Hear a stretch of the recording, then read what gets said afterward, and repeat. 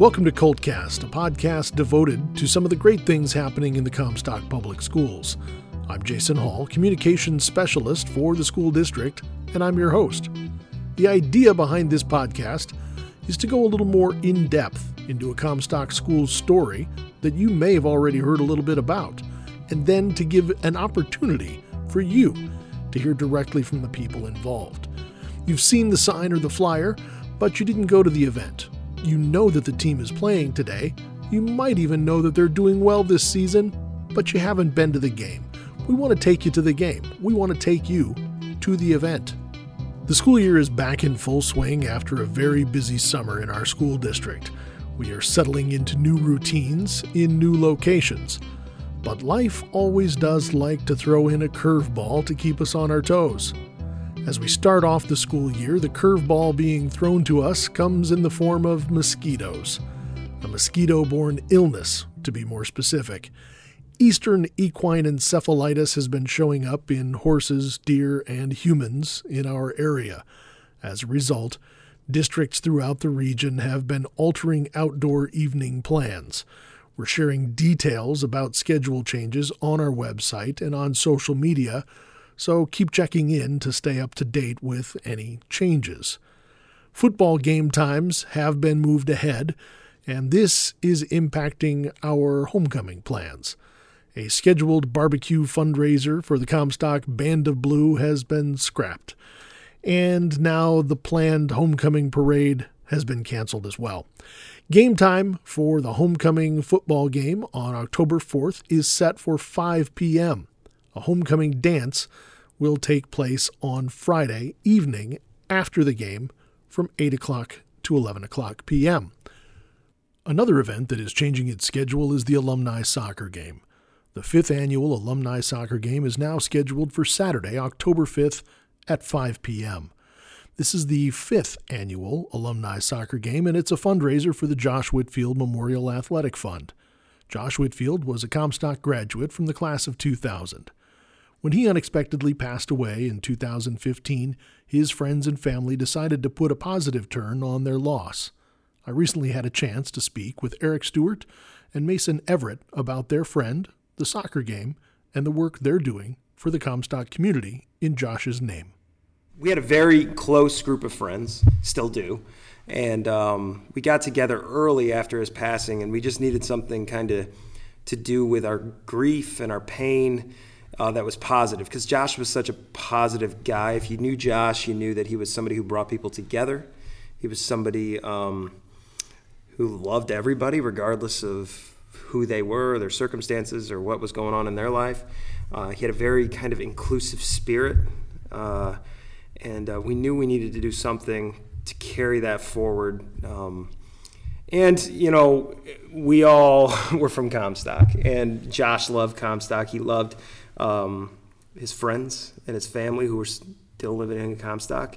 And so Mason, you can add to this probably better than I can, but we knew it was something we had to do in his name here in Comstock. And sports is a big part of Josh's life, and it's a big part of why we have the friendships that we do. And so we thought, hey, what better thing than to support Comstock athletics the best way we can. So. Yeah, definitely the group that's kind of come together to form the board for this fund.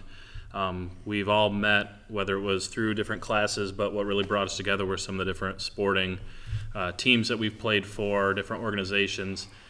Josh grew up across the street from the high school, and a lot of what we would do is we'd ride our bikes over to Josh's house, and we would then walk across the street and play soccer on the soccer field, or touch and tackle football, or whatever it may be. And so it was a big part, the athletic piece was a big part. So we were thinking of what we can do, and like you said, Eric, is trying to think of, Josh loved kids, he loved his nieces and nephews, he loved everything about the family aspect. He was an assistant coach for the women's soccer team for a while, and kind of all of this really coming together. And when after you lose someone close to you and you're looking at pictures and you're really seeing the different things that they enjoyed, and we thought something like this would really help take his name and put a positive spin on what what was bringing us down, and we can carry that name through to help out others.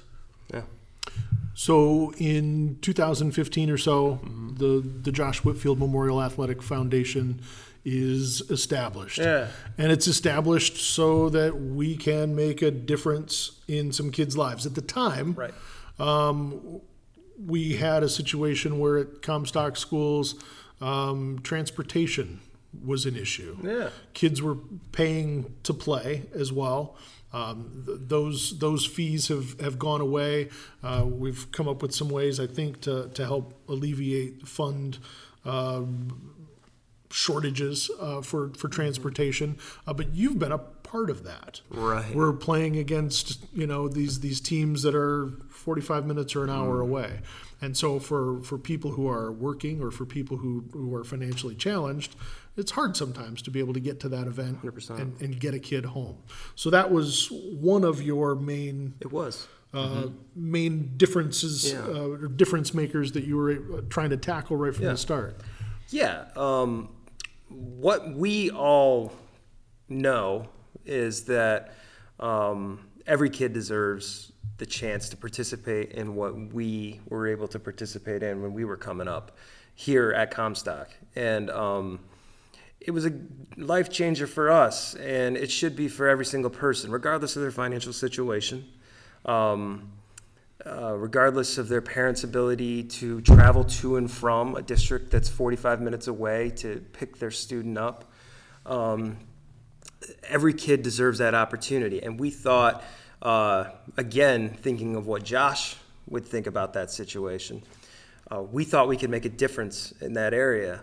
And so we set out on that. And I'll be honest with you, we set out with an initial goal to raise about $1,500 so we could, pay for some kids. Mm-hmm.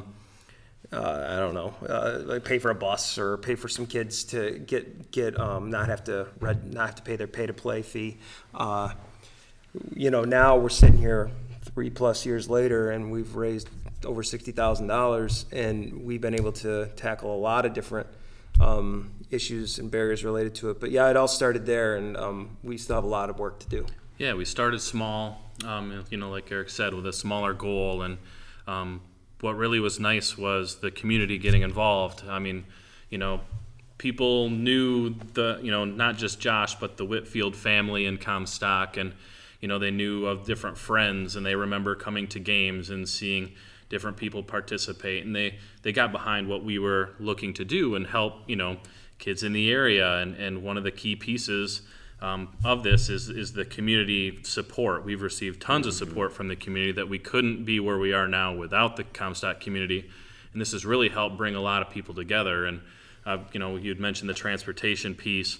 Early on, a lot of this, we wanted to help, and we had this drive, and we didn't know where we could necessarily help. We knew the athletic piece, and we just wanted to see what we can do. And I remember there's a handful of us that learned that it was one-way transportation. It was these faraway games where kids were taking a bus to Dowagiac, and then you had to figure out your ride back. And it seemed silly for us who had been removed from high school for 15 years or so, and so that was an easy one for us. And, right. And if we can help there, if we can help with other participation fees and things, and from there just trying to get the word out, and we've really grown from that. One of your main fundraisers has been a golf outing. Yeah. That happens in June. Yeah. That, as I look at it over the last few years, is plus or minus $10,000 every time you do it. Yeah. That's a great outpouring. Mm-hmm. And then you have the which I like, Friends of Josh, back together, playing on the field and raising some money and some awareness. Yeah. I would think. I bring back the soccer game again, and it brings back memories. Eric and I sit up in the press box, and we kind of announce the game, and we're the PA guys up there. But before the game starts, it's I don't know, I'm feeling it now, but when you can see the Whitfield family like walking from the parking lot, and when they still lived across the street, you would see them leave the house, the whole family coming to the event. It just, it takes you back to when we were 15 years old again. But yeah, you really see, and again with the soccer event, from the very beginning, the players, obviously, the alumni, the people that come back. We have people for our events to be a part of it that come back every year. We have people from Arizona. We have people from Atlanta. We have people from all different parts of the country that fly in just for this event. And then to see their families come in at the soccer game we have, it's we've done it a few different ways, but all the kids in the audience, we have them. They can come out and kick, like shoot on the goals, and we have different events there for kids. And so we try to make it a huge family event because, again, that's what this is about. It's about our community, and it's about that family feel. Well, it also has gotten a little bit bigger now. One of the things that caught my eye this year was seeing that the Josh Whitfield Memorial Athletic Foundation had stepped in to say, we want to make sure that every kid in Comstock has some shoes. Mm-hmm. And so you've teamed up with the First Day Shoe Fund to help make sure that all those kids have got the sneakers that they need for gym class. Yeah. How is that partnership working out? Incredible partnership. I mean, first of all, the First Day Shoe Fund is an incredible group of people doing incredible stuff for not only Comstock, but for KPS, different districts around the region. The whole county. Yeah. Mm-hmm. If a kid doesn't have a pair of sneakers to wear to school, that's not okay by us. We knew we could step in and help there. Kids need to be able to run around. Kids need to be kids. Kids need to, they need to be able to go to recess. They need to be able to go to gym class. They need to be able just to walk in school with a pair of cool shoes on, a pair of relatively new shoes on, right? Because everything they buy is new. And so this was a no-doubter for us. I mean, I think when you see, and even, you take yourself back to, you're getting ready for school and you're doing your school clothes shopping. And if you were school shoe shopping, man, you were pumped for your new sneakers or whatever it may be. And volunteering with the First Day Shoe Fund now. And, we're able to support, and it's awesome. But you can also feel it when you're there and you get to see the kids trying on shoes and the smiles on their faces right away. I mean, those little moments, make everything worth it. And it's great to be able to do that again this year. We did it last year. It was very successful. We've talked to them again, and we're going to do it again this year. If there's anything we can do to help, I would just encourage folks to reach out to learn more about ways that you can connect with us. jwmaf.org. Go to jwmaf.org.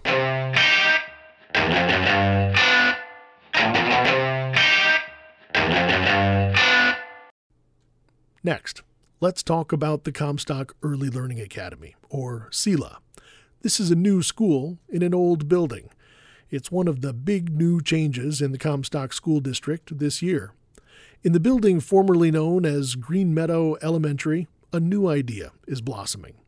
The idea is to create a building that is devoted to early learning. Preschool-age children are the focus of this school. I talked with Meadow Nyan, the director of CELA, to learn a little more about the school's offerings. Sure. So our daycare has started on September 3rd at 6 a.m. Our hours there are 6 a.m. until 6 p.m. And we have students arriving in the 6 a.m. hour. They have received daycare, and then we've also had preschool programs that started on September 16th. The hours of those are from 9 a.m. until 3:30 p.m. What new things did we need for a daycare room that we didn't need before in the Comstock School District? Sure, yeah. We have cribs, infant cribs. We have high chairs, bouncers, all kinds of toys and manipulatives that we didn't have before because it wasn't needed for elementary school. The items and rules and regulations needed for having childcare in the school district are very different. And we have new staff members there as well. We are looking to grow our staff, and that is going to be required to maintain our state licensing ratios for student to staff amounts of students we have to have. And this is a good thing. I mean, ultimately, we want to be able to have not 40 kids and one adult. That's chaos. Nobody wins there. But we've got a low kid to adult ratio.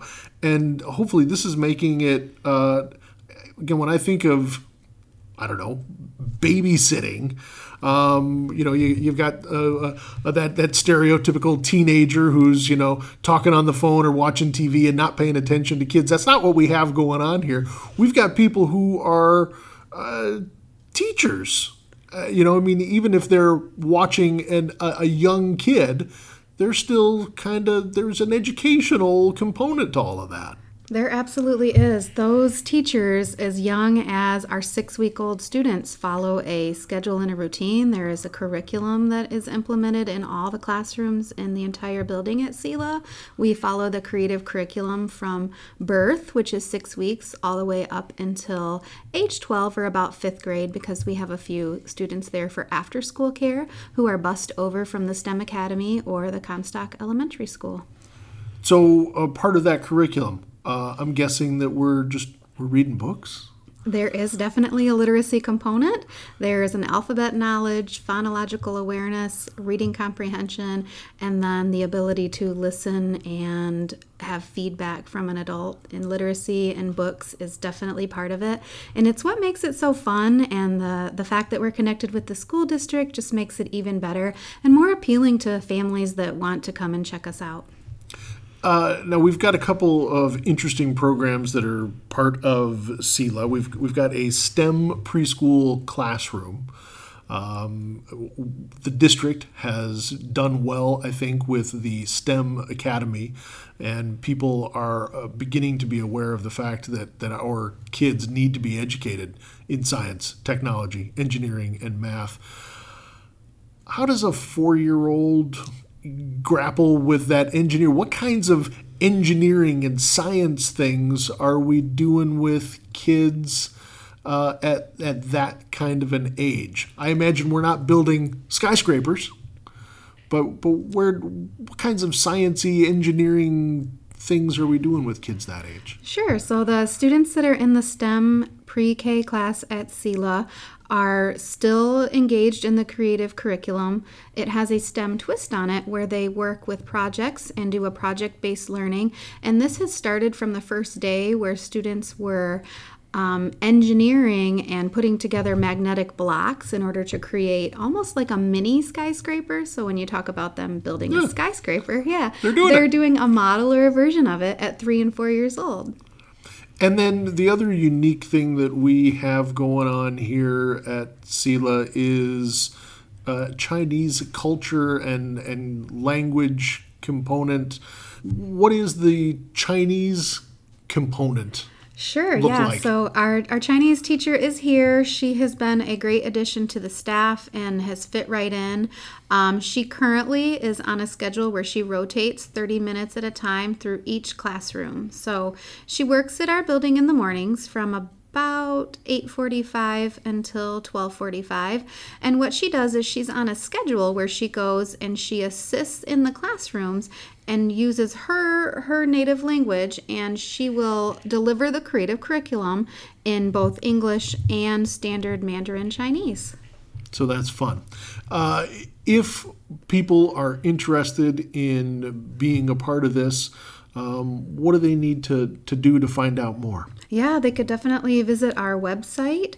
They could call us on the phone, or they could email as well. Terrific. Thanks for talking, and we look forward to having more conversations about the things that are happening at CELA throughout the year. Yes, we would love that. Thank you.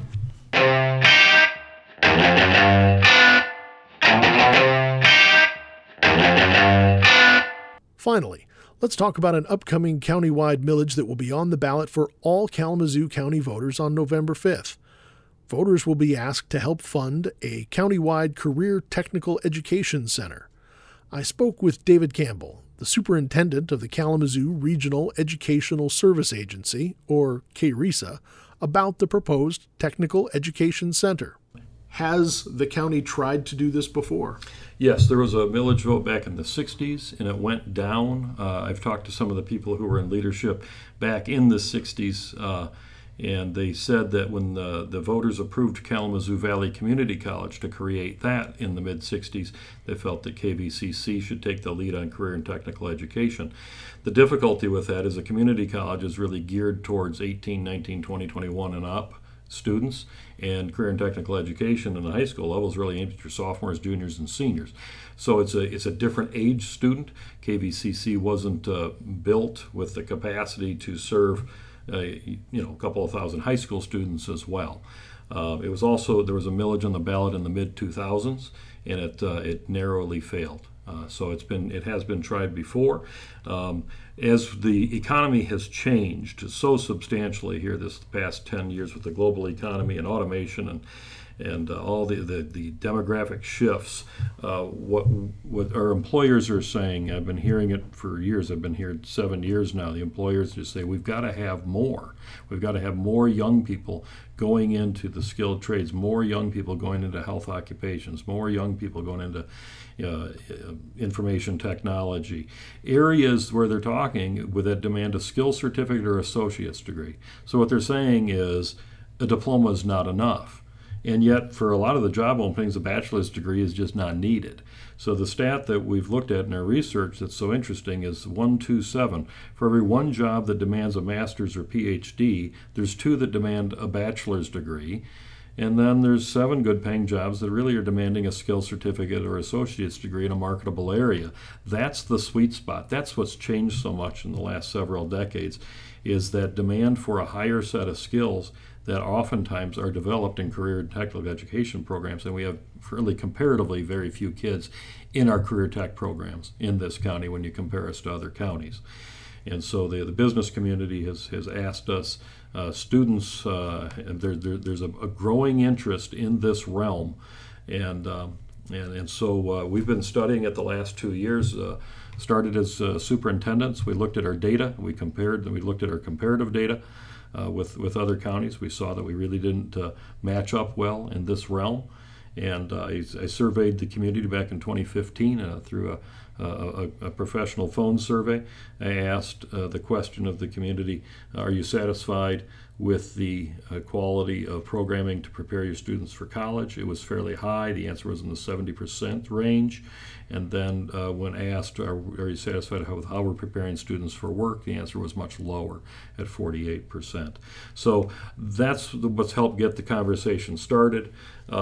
Business saying we need more, and our comparative data saying, yeah, we're not comparing well. So we had a committee of superintendents and principals and other administrators study the topic deeply for 6 months back in 2018, just to build our knowledge base on what this economy is and what it's going to look like here this next 5, 10, 15 years. That was a very powerful set of learning, and then we took that and we said, boy, we've got to branch out. We don't know enough on this. We're talking about businesses. We're talking about the community college. We should have business and community college and community leaders in the room.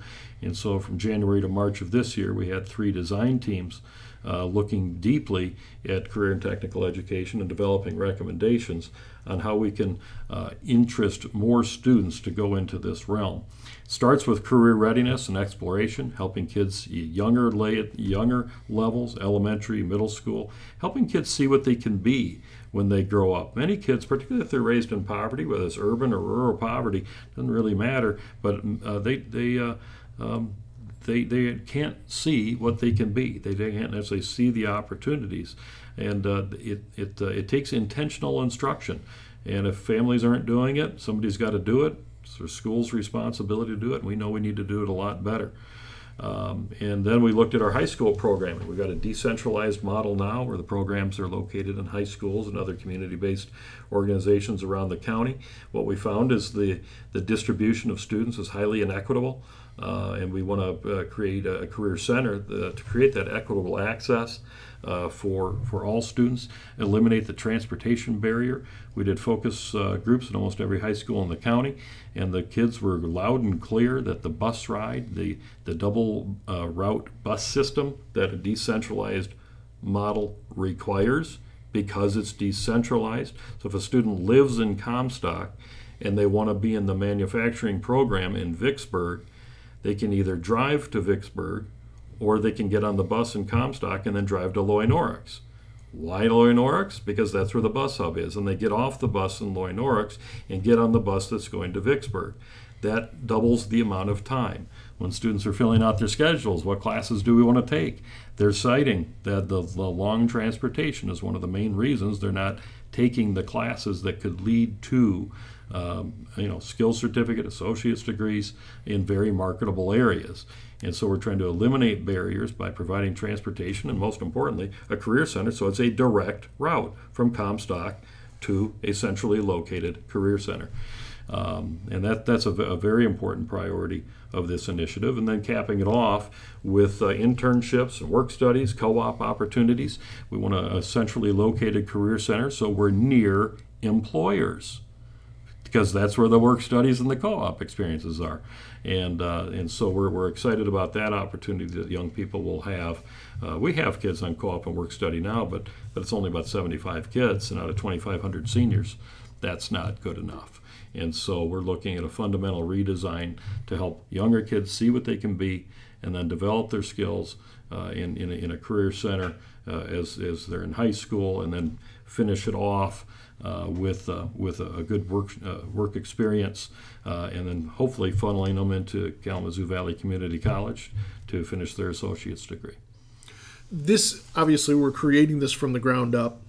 Has not been done before in this county, but it has been done elsewhere. Mm-hmm.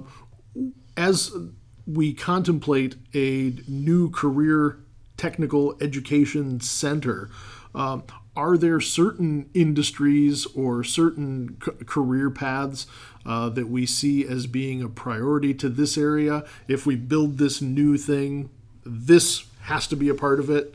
What are some of those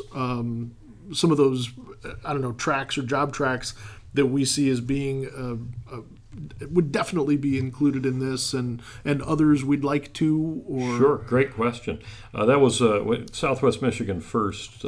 Jill Bland was on all three of our design teams and provided a lot of really good input, along with many other business leaders from various sectors.